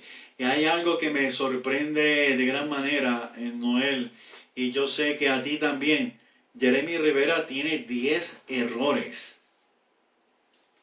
Sí, eso te estaba comentando de la cantidad de 10 errores que Jeremy, un guante seguro en el campo corto. Esta temporada pues hemos visto en ocasiones hasta jugadas de rutina que nos tiene acostumbrados a realizar y pues ha tenido pues problemas en la defensa. Pues algo preocupante, ¿verdad? Como te dije, un guante que debe ser nuestro mejor guante posiblemente en el cuadro interior. Pues este año ha tenido muchos problemas en la defensa. Algo completamente sorprendente, de verdad, como tú bien dices, como bien yo pienso, no deja de ser un magnífico pelotero, para nada, pero sí es algo muy extraño de esos 10 errores de Jeremy Rivera. En cuanto a los dobles, Anthony García 3, Dani Ortiz, Brian Ray, Emanuel Rivera y Bob Seymour tienen 2. Nuevamente, como vengo diciendo hace par de semanas, Brian Ray sigue estando entre los titulares con el equipo de Mayagüez. Dicho sea de paso, el único que ha conectado triple. En cuanto a cuadrangulares, Mario Feliciano, Anthony García, Emanuel Rivera y Daniel Ortiz con 2. En cuanto a remolcadas, Mario Feliciano y Anthony García 12, Brian Ray 11, Emanuel Rivera 8 y Daniel Ortiz con 7. Así que esos son los jugadores que más carreras han impulsado. Noel, este muchacho Stuart, ¿qué te parece? ¿Stuart está haciendo su trabajo? ¿O qué te parece este muchacho Stuart? Stuart es un jugador, es joven, un jugador bastante joven para esta liga, apenas como profesional, aunque tiene experiencia colegial. O sea que muchos de estos peloteros firman luego de terminar el colegio, pues ese fue el caso de está todavía ha hecho sus jugadas defensivamente, pero también ha cometido un error también costoso en el center field en uno de los partidos. Sí es un jugador rápido, también ofensivamente tampoco pues, ha conectado su equilibrio, pero su promedio está bajo los 200, o sea que posiblemente pues si ¿verdad? De Mayagüez pues como todos esperamos ponerse en contienda, posiblemente pues no creo que le quede mucho tiempo a Stuart en el equipo de Mayagüez, buscando ya más que llegó Chávez John, ¿verdad? Que ya Chávez conoce la liga y conoce pues, el equipo, y es un jugador pues bastante similar a Stuart en cuanto a quizás pues defensivamente posiblemente sea igual o superior, y como ella ya conoce la liga ya, o sea que posiblemente entiendo que posible de haber algún cambio en estos próximos días, pues posiblemente entiendo que Stuart podría ser uno de esos jugadores que podrían salir del equipo. 1.88 su promedio en 8 partidos, 32 turnos, 2 carreras anotadas, 6 hits para Joe Stewart. A pesar de todo, un muchacho sumamente rápido. Vamos a hablar sobre la efectividad de los lanzadores. Andrew Gross, 1.46 en 12.1 entradas. Luis Leroy Cruz, 2.30 en 27.1. Darrell Thompson, 2.37 en 19 entradas. Robbie Rowland, 3.38 en 8.1 entradas. Ganadores, Darrell Thompson, 3-0. Y es lo que estaba diciendo Noel. Darrell Thompson llegó prácticamente, como decimos en Mayagüez, los otros días, y ya el hombre tiene 3 victorias. Podemos recordar el juego que lanzó, 6 entradas completamente sólidas, le conectan un hit y lo sacan del juego. Mayagüez eventualmente perdió ese juego, pero Darrell Thompson no es su primera temporada con Mayagüez, ya tiene experiencia conociendo de Mayagüez y ha sido un buen lanzador conociendo de Mayagüez, Noel. Un veterano, ¿verdad? Veteranísimo, 37 años, mucha experiencia, lanzó en la Grandes Ligas con Cincinnati hace ya un poco más de 10 años, estuvo también prácticamente lanzado en todas las ligas del Caribe, en Venezuela, en Dominicana, y ahora pues con el estudio en Puerto Rico, o sea que tiene mucha experiencia, y lo interesante también que en la liga independiente donde está ahora mismo lanzando, además de lanzar, también tenía doble función, ¿verdad? Como pitching coach, o sea que eso quiere decir que es un lanzador pues bien inteligente, ¿verdad? Y que pues le demuestra también ayuda a otros compañeros, por lo menos en la liga donde estaba lanzando, de la Liga del Atlántico, que es Liga Independiente. O sea que tenemos un veterano, este tipo de peloteros que a mí me gusta, con experiencia y que dan el todo por el todo. No tiene nada que perder, no tiene limitaciones, ¿verdad? Como en ocasiones vienen lanzadores de organizaciones de grandes ligas con limitaciones, que no pueden lanzar cierta cantidad de entradas. Este no es el caso de Thompson. Y son esos lanzadores que van a dar el todo por el todo. Y Robbie Rowland es otro lanzador que el equipo de Cagua los otros días le hizo 2 carreras. Es la tercera carrera que le hacen en lo que va de temporada. Pero Robbie Rowland también ha tenido una buena salida con el equipo de Mayagüez. Apenas 8 entradas, pero son muy buenas 8 entradas que le ha dado al equipo de Mayagüez. Continuamos con los ganados. Ryan Clark, que ya no está con el equipo, 1-1. Miguel Martínez, 1-3. Héctor Hernández, 1-4. En cuanto a los ponches, Luis Leroy Cruz, 29. Miguel Martínez, 22. Héctor Hernández, 18. Brent Teller y Darrell Thompson con 16 abanicados. Sin duda alguna, esperando el equipo de Mayagüez una reacción. Oye, Noel, y el debut de perdida de Burgos. Pues apenas en 2 partidos no tuvo suerte, especialmente ese segundo partido donde pues, dio 3 bases por bola, pues ese fue que le costó, entiendo, su posición, ¿verdad? Otro lanzador joven, dominicano también, no con mucha experiencia, apenas lanzando nivel clase A en los Estados Unidos. Fue compañero de equipo de Brett Rodríguez allá con el equipo de Seattle en Modesto, en la clasificación clase A. Pero son muchachos jóvenes, todavía con mucho futuro, ¿verdad? Pero lamentablemente no tuvo suerte con los Indios de Mayagüez esta temporada. Y lo interesante, Mayagüez ha traído 2 lanzadores de organizaciones de grandes ligas, el caso de Méndez y ahora Burgos. Y ambos pues no han tenido pues suerte con los Indios, o por decirlo así, han durado poco. Y son los únicos que pertenecen a organizaciones de grandes ligas, ¿verdad? Los demás lanzadores son liga independiente o agentes libres. O sea que un dato interesante, ¿verdad? Que la situación de los 2 lanzadores de que pertenecían a organizaciones de grandes ligas. Voy a saludar por aquí a Jeffrey del Río Lugo, mi gran amigo que está en sintonía de nuestro programa Indios de Corazón. Mi hijo Edgar Marrero, saludos para ti, Edgar. También a Moisés Arcelay, Mario Rosado, a Joaquín Monserrate. Saludos para ti, Joaquín Monserrate. Lisette Alberro, también en sintonía. Gracias a todos ustedes por estar en sintonía de nuestro programa Indios de Corazón. Bueno, Noel, ya para pasar a lo que está pasando, vaya la redundancia, pasar a lo que está pasando en la Liga de Centroamérica y del Caribe con Sandro Mercado. ¿Sabes algo de los peloteros prometidos? Brian Cream, este muchacho, se me olvidó el nombre de él ahora, Webb. ¿Sabes algo de los peloteros, de los hermanos Palacios? ¿Sabes algo? ¿Tienes algún conocimiento si llegan o no llegan? Cayó la llamada. Por lo menos yo no tengo ninguna información. Si usted quiere compartirla en nuestro programa Indios de Corazón, lo puede hacer. Estamos en espera de que se dé a conocer si estos peloteros regresan para la novena de los Indios de Mayagüez.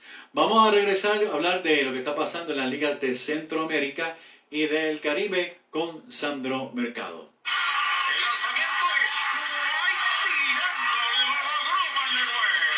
Anza sobre la UCI y se acabó el juego. Llegó el 19 para los Indios. El 3 de noviembre comienzan las emociones. Indios de Mayagüez rumbo al campeonato número 20. Disfruta de la acción y emoción por esta emisora con Arturo Soto Cardona y Pachi Rodríguez. ¡Ahí vienen los indios! Noticias de las ligas de la Confederación de Béisbol del Caribe. La bola se va y se va y se va y la bola se va. La bola se va y se va y se va y la bola se va. Mi nombre La bola se va y se va. Mi nombre es Héctor Marrero y esto es Indios de Corazón a través de la primera WPRA 990 AM. Nos escucha y nos ve por la página Mayagüezanos por Siempre Indios de Corazón. Tenemos en línea telefónica a Sandro Mercado, el Indio Deportivo. Buenas noches, Sandro. Buenas noches, Sandro. Hay problemas. Hoy es un día bien especial con los problemas de la comunicación. Bueno, vamos a arrancar inmediatamente a hablar sobre lo que está ocurriendo en las ligas que componen la Confederación de Béisbol del Caribe. Y vamos a arrancar hablando de lo que está pasando en la Liga de Venezuela. La Liga de Venezuela. Pues tenemos por aquí que el equipo de Lara, ahí está Sandro, el equipo de Lara ha jugado 37 partidos, están en la primera posición con 24-13. Buenas noches, Sandro. Buenas noches, Héctor, y nuevamente, buenas noches a todos los Indios de Corazón. Hoy sí que las comunicaciones no están fáciles. Sí, claro, sí. Bueno, arranqué a hablar sobre la Liga de Béisbol de Venezuela. El equipo de Lara, el equipo de los Cardenales de Lara están en la primera posición con 24-13. El equipo de Caracas, 24-13. De igual forma, del equipo de Lara empatados en la primera posición. Y mire, también empatados en la segunda posición está el equipo de los Bravos de Margarita y el equipo de las Águilas de Zulia con 18-17, 18-19. Y el equipo de La Guaira, tiene 17-19. Magallanes, los Navegantes de Magallanes, 16-20. El equipo de los Tigres de Aragua, 15-21. Y el equipo de los Caribes de Anzoátegui están en el sótano con 13-23. ¿Qué me dices del bateo, Sandro? En cuanto al bateo, pues tenemos a Gabriel Noriega liderando con 3.88 de los Leones del Caracas, seguido por Wilson García de los Tiburones de La Guaira con 3.72, Tomo Otosaka para 3.62, el padre de Margarita, seguido por Leonardo Reginato, 361, y en el quinto lugar Ali Castillo de las Águilas del Zulia, batiendo 358. Este último es uno de los bateadores que batió 401 vez en esta liga. En cuanto a carreras anotadas, Baybrick Valera del equipo de los Navegantes de... No, del equipo de... Sí, de los Navegantes, ¿verdad? Sí, de los Bravos de Margarita. De los Bravos de Margarita, 30 carreras anotadas. Gorkis Hernández de los Cardenales de Lara, 29. Leonardo Reginato del equipo de La Guaira, 28 anotadas. José Roldón del equipo de los Cardenales de Lara, 26. Y el equipo Carlos Rodríguez de los Bravos de Margarita, 26. ¿Qué me dices de los cuadrangulares?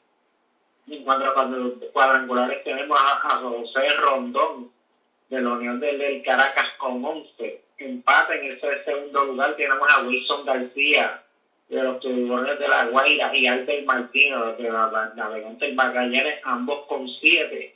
Y en ese cuarto lugar también empate Balbino Fuentemayor de los Águilas de Anzoátegui y César Hernández de los Leones del Caracas, ambos con 6.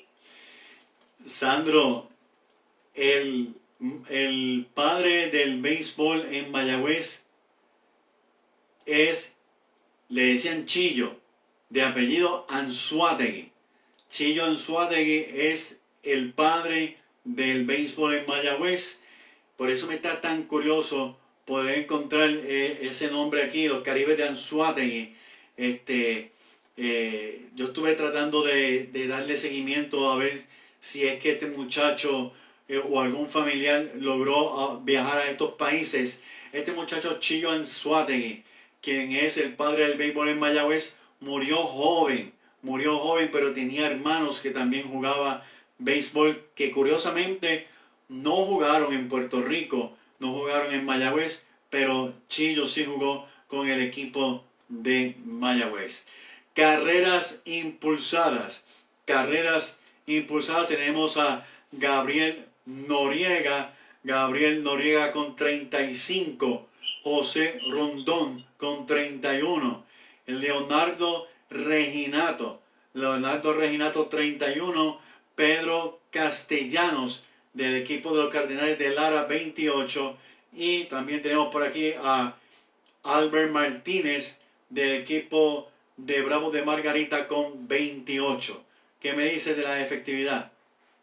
En cuanto a la efectividad, tenemos a José Morales de los Bravos de Margarita con 1.32 liderando, seguido por los Jorge Tavares de las Águilas del Zulia con 2.35, Albert Suárez de los Leones del Caracas con 2.84, Ángel Rondón con 3.56 de las Águilas del Zulia y Luis Escobar con 3.60 de Anzoátegui. Si ahora nosotros hacemos un balance en cuanto a los líderes en lanzadores y los líderes en bateo, estamos viendo un líder con 3.88, los líderes 3.88, 3.72, 3.62, 3.61, 3.58, que son promedios sumamente altos. Sin embargo, los líderes lanzadores ya en la cuarta posición está en 3.56, lo que por lo menos a mí, no sé a ti Sandro, me hace pensar que en la Liga de Venezuela se está bateando y muy bien. Eso es así, está dominando el bateo, porque como bien mencionas tú, los 5 días por encima de 350 y solamente en la Liga de Venezuela solamente 3 jugadores por debajo de 3. Así que parece que el palo va en la liga. En cuanto a juegos ganados, Carlos Betancourt de las Águilas de Zulia tiene 5. Raúl Rivero de los Cardenales de Lara tiene 4. Igualmente Anthony Vizcaya de los Navegantes de Magallanes tiene 4. Wilfredo Boscán Wilfredo Boscán de los Cardenales de Lara, 3, y Alberto Suárez con 3 también. En cuanto a los juegos salvados, pues tenemos a Carlos Navas con 9 de la Bravos de Margarita, seguido por RJ Alanay de los Leones del Caracas con 8, Vicente Campos de los Cardenales de Lara con 7, seguido por Anthony Vizcaya de los Navegantes Magallanes con 6 y Silvio Bracho de las Águilas del Zulia con 5. En cuanto a los ponches, Félix Dubrón con 33 del equipo de Margarita, Osmel Morales también 31 de la misma novena, Alberto Suárez 27, Jorge Tavares de Zulia 25 y David Davillo tiene 22. ¿Qué te parece esta liga de Venezuela? No, la Liga de Venezuela aún varios equipos están uno cerca de otro, ahí todavía no se ha decidido, están más o menos igual que Puerto Rico, cerca de la mitad, y como mencionamos ahorita, el bateo está dominando el picheo, a diferencia de Puerto Rico, que es al contrario. Interesante por demás. Vamos a hablar de la Liga del Pacífico allá en México. Tenemos por aquí que los Naranjeros están ya en la segunda vuelta, eso es así, ¿verdad? Eso es así. Los Naranjeros 7-2, los Cañeros 6-3, los Yaquis de Obregón 5-4, los Águilas 5-4, los Charros 5-4, los Venados 5-4. Tenemos 1, 2, 3, 4, 5 equipos, incluyendo a los Algodoneros con récord de 5-4, los Sultanes 3-6, Tomateros 3-6 y los Mayos 1-8. Interesante, Sandro. Bien interesante, inclusive sorprende los Mayos de Navajoa, que la primera vuelta terminaron segundos con 18-14 y ahora mismo están en esta segunda vuelta con 1-8 en el sótano. Wow, de verdad que sí. Vamos a hablar entonces del bateo, que también hay unos promedios bastante altos. Norberto Obeso de las Águilas de Mexicali batea para 3.61. Yadiel Drake se ha mantenido entre los líderes en bateo con 3.36. José Gaitán de los Venados de Mazatlán 3.31. Allen Córdoba de los Yaquis de Obregón 3.25. Y Ramón Ríos de los Tomateros de Culiacán 3.21. En cuanto a las carreras anotadas, pues tenemos a Allen Córdoba con 34 de los Yaquis de Obregón, seguido por Isaac Rodríguez con 27 de los Cañeros de los Mochis, José Cardona de los Naranjeros de Hermosillo y Justin Dean de los Cañeros de los Mochis, al igual que Max Murphy de los Mayos de Navajoa. Todos se encuentran en el tercer lugar con 26 carreras anotadas. En cuanto a cuadrangulares, Peter O'Brien, conocido aquí en Puerto Rico, tiene 11, igual de los Tomateros de Culiacán. Félix Pérez de los Charros de Jalisco también con 11. Reaparece Max Murphy de los Mayos de Navajoa, 10. Henry Gatewood de los Yaquis de Obregón y Rainel Rosado de los Algodoneros de Guasave, ambos con 9 cuadrangulares. En cuanto a las carreras remolcadas, pues Kevin Valga de las Águilas de Mexicali se ha mantenido como líder, ahora con 38 remolcadas. Seguido de Raniel Rosario con 33 de los Algodoneros de Guasave. Max Murphy sigue apareciendo en todos los departamentos ofensivos con 31 remolcados de los Mayos de Navajoa. Reggie Baywood con 29 de los Yaquis de Obregón y Peter O'Brien de los Tomateros de Culiacán con 27. Es interesante cómo Murphy se ha mantenido cuando el equipo de los Mayos está en el sótano con 1-8. Eso es así, parece el único que está produciendo del equipo, porque no aparece más ninguno de su equipo que esté entre los líderes. Increíble. En cuanto a bases robadas, José Cardona tiene 21 de los Naranjeros del Hermosillo, el ex indio de Mayagüez, Malek Smith de los Tomateros de Culiacán, 13. Con 10, Allen Córdoba de los Yaquis de Obregón, de igual cantidad Justin Dean, de los Cañoneros de los Monchis con 10, y Gustavo Campero tiene 9 de los Venados de Mazatlán. Los Venados de Mazatlán. Y sin duda alguna, la Liga del Pacífico es una de las ligas más fuertes que hay, Sandro. Eso es así, es una liga fuerte, de verdad. Y que ahora que vamos a ir al picheo, tampoco es que el patio esté dominando mucho, está viendo un buen picheo también. Sí, eso es así. Háblame del picheo. Y hablando de ello, pues tenemos a Jeff Skinner con efectividad de 1.59 de los algodoneros de Guasave, seguido por David Reyes, efectividad de 1.94 de las Águilas de Mexicali.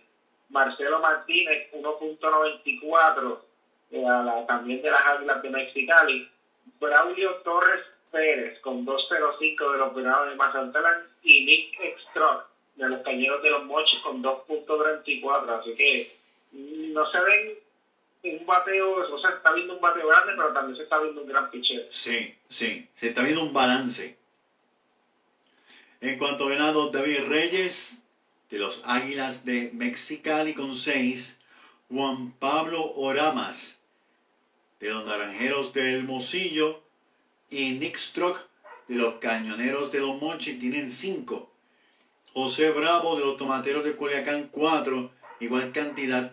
Rafael Córdoba, de los Algodoneros de Guasave, con 4. En cuanto a los abanicados, tenemos a Luis Iván Rodríguez de los Charras de Jalisco liderando con 57, seguido en el segundo lugar por Matt Hartman de los Mayos de Navajo con 49.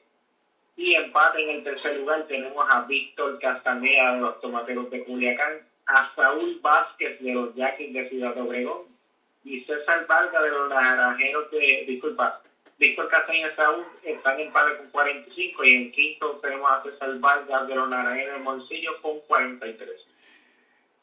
En cuanto a salvados, Peyton Gray, 14 de los Algodoneros de Guasave. Spencer Vivens tiene 13 de los Tomateros de Culiacán. Elkin Alcala, 12 de los Venados de Mazatlán. Jake Sánchez tiene 11 de las Águilas de Mexicali, y Luis Moreno de los Cañoneros de los Monchis tiene 8 juegos salvados. En esa liga del Pacífico, wow, muchos jugadores de Puerto Rico participaron en esa liga del Pacífico. En cuanto a Mayagüez, recuerdo muy bien a Bernier. Bernier fue una gran estrella allá en la liga del Pacífico. Sandro, ¿qué me hablas de la liga de Santo Domingo? En la liga de Santo Domingo, luego de los Break, así igual que la de Puerto Rico, ellos están, las Estrellas Orientales aún liderando con 21 y 14, seguido por los Gigantes del Cibao con 19 y 14 a un juego, los Tigres del Licey 17 y 16 a 3 del primer lugar, Leones del Escogido con récord de 517 y 17, 3 y medio del primero, los Toros del Este con ya récord perdedor con 15 y 18 a 5 del primer lugar, y las Águilas Cibaeñas con 11 y 21.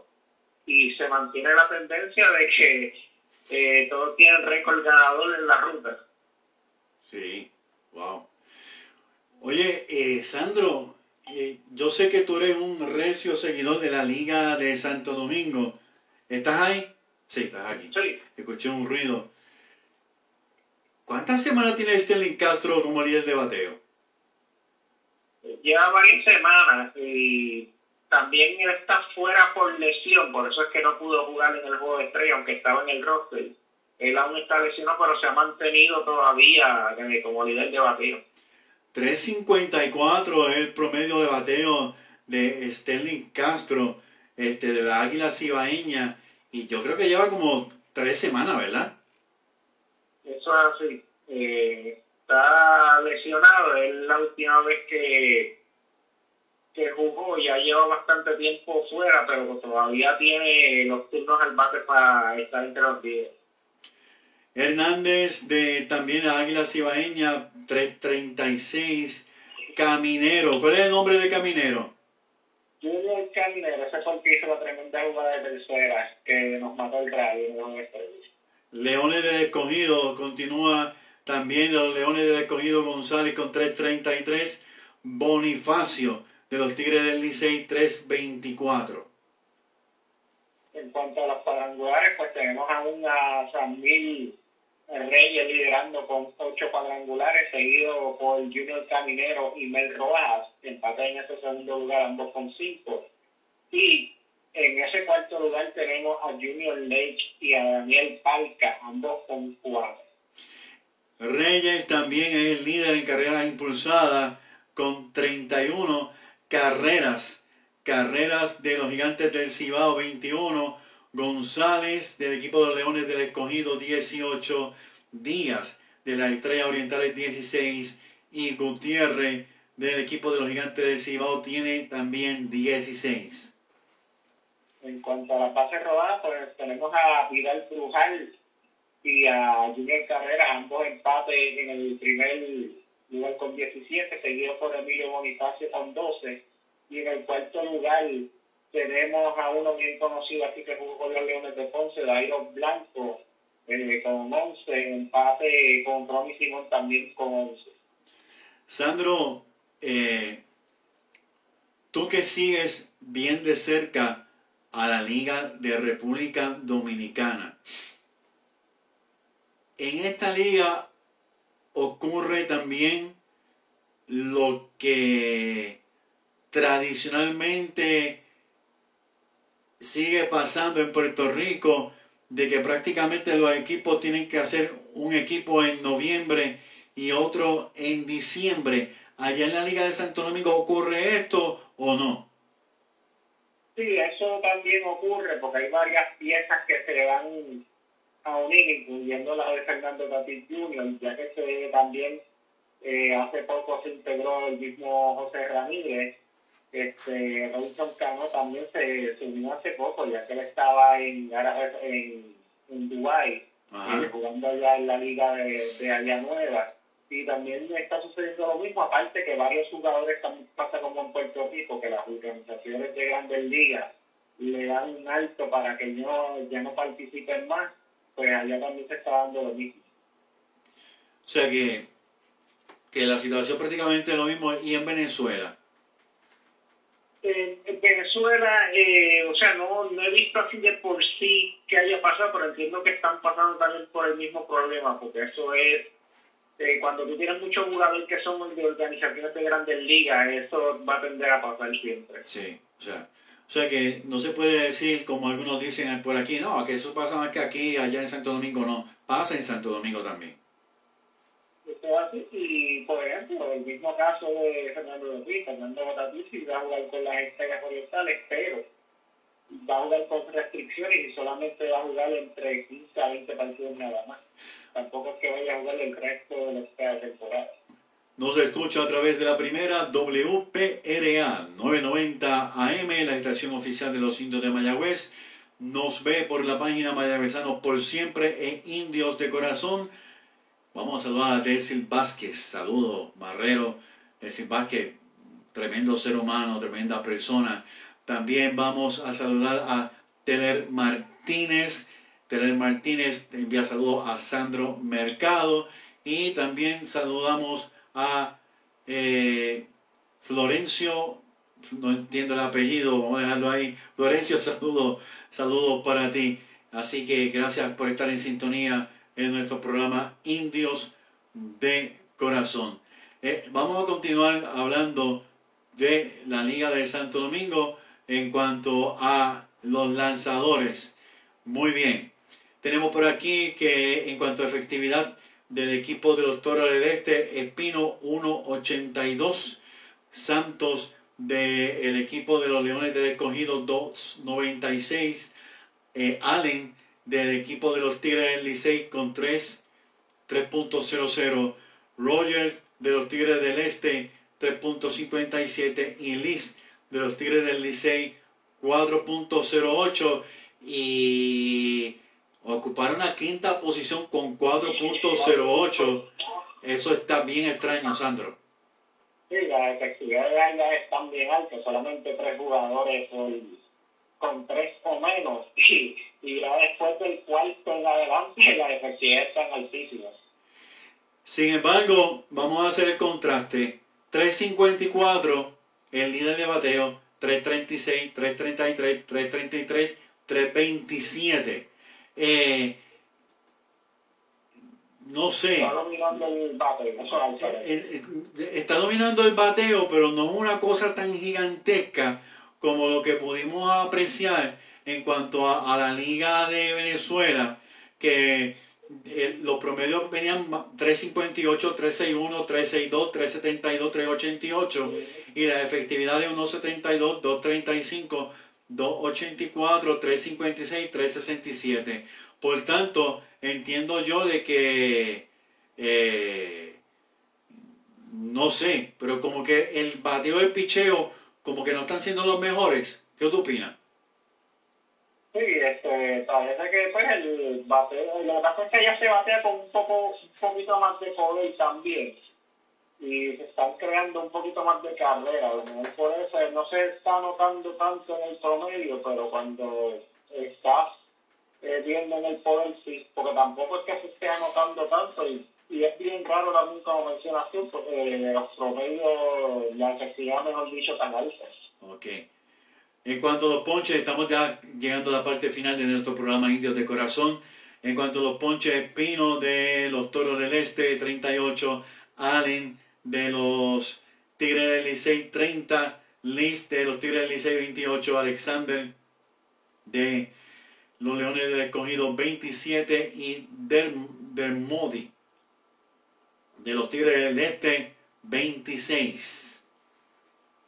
En cuanto a los salvamentos, pues tenemos a Jaira Sen sin estar feliz, empate con 9, seguido con 7 con Reynir Guduán, que ese fue el que lanzó la última entrada en el juego de estrellas, con 5 salvados Jimmy Cordero, y en el quinto lugar tenemos a Fernando Abad con 3. Eso es todo por la Liga Dominicana. ¿Tienen información de Colombia? En cuanto a la Liga Colombiana, pues ellos están libres de conseguir información también, porque ellos está bien difícil conseguir. La página de ellos oficial está teniendo problemas, y lo que están usando al momento es Instagram.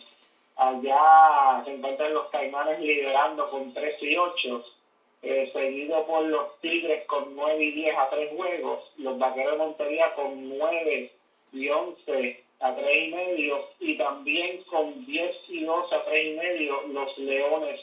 Estos son los 4 equipos que están participando en la Liga Colombiana. Sandro, ¿algo más que quieras añadir?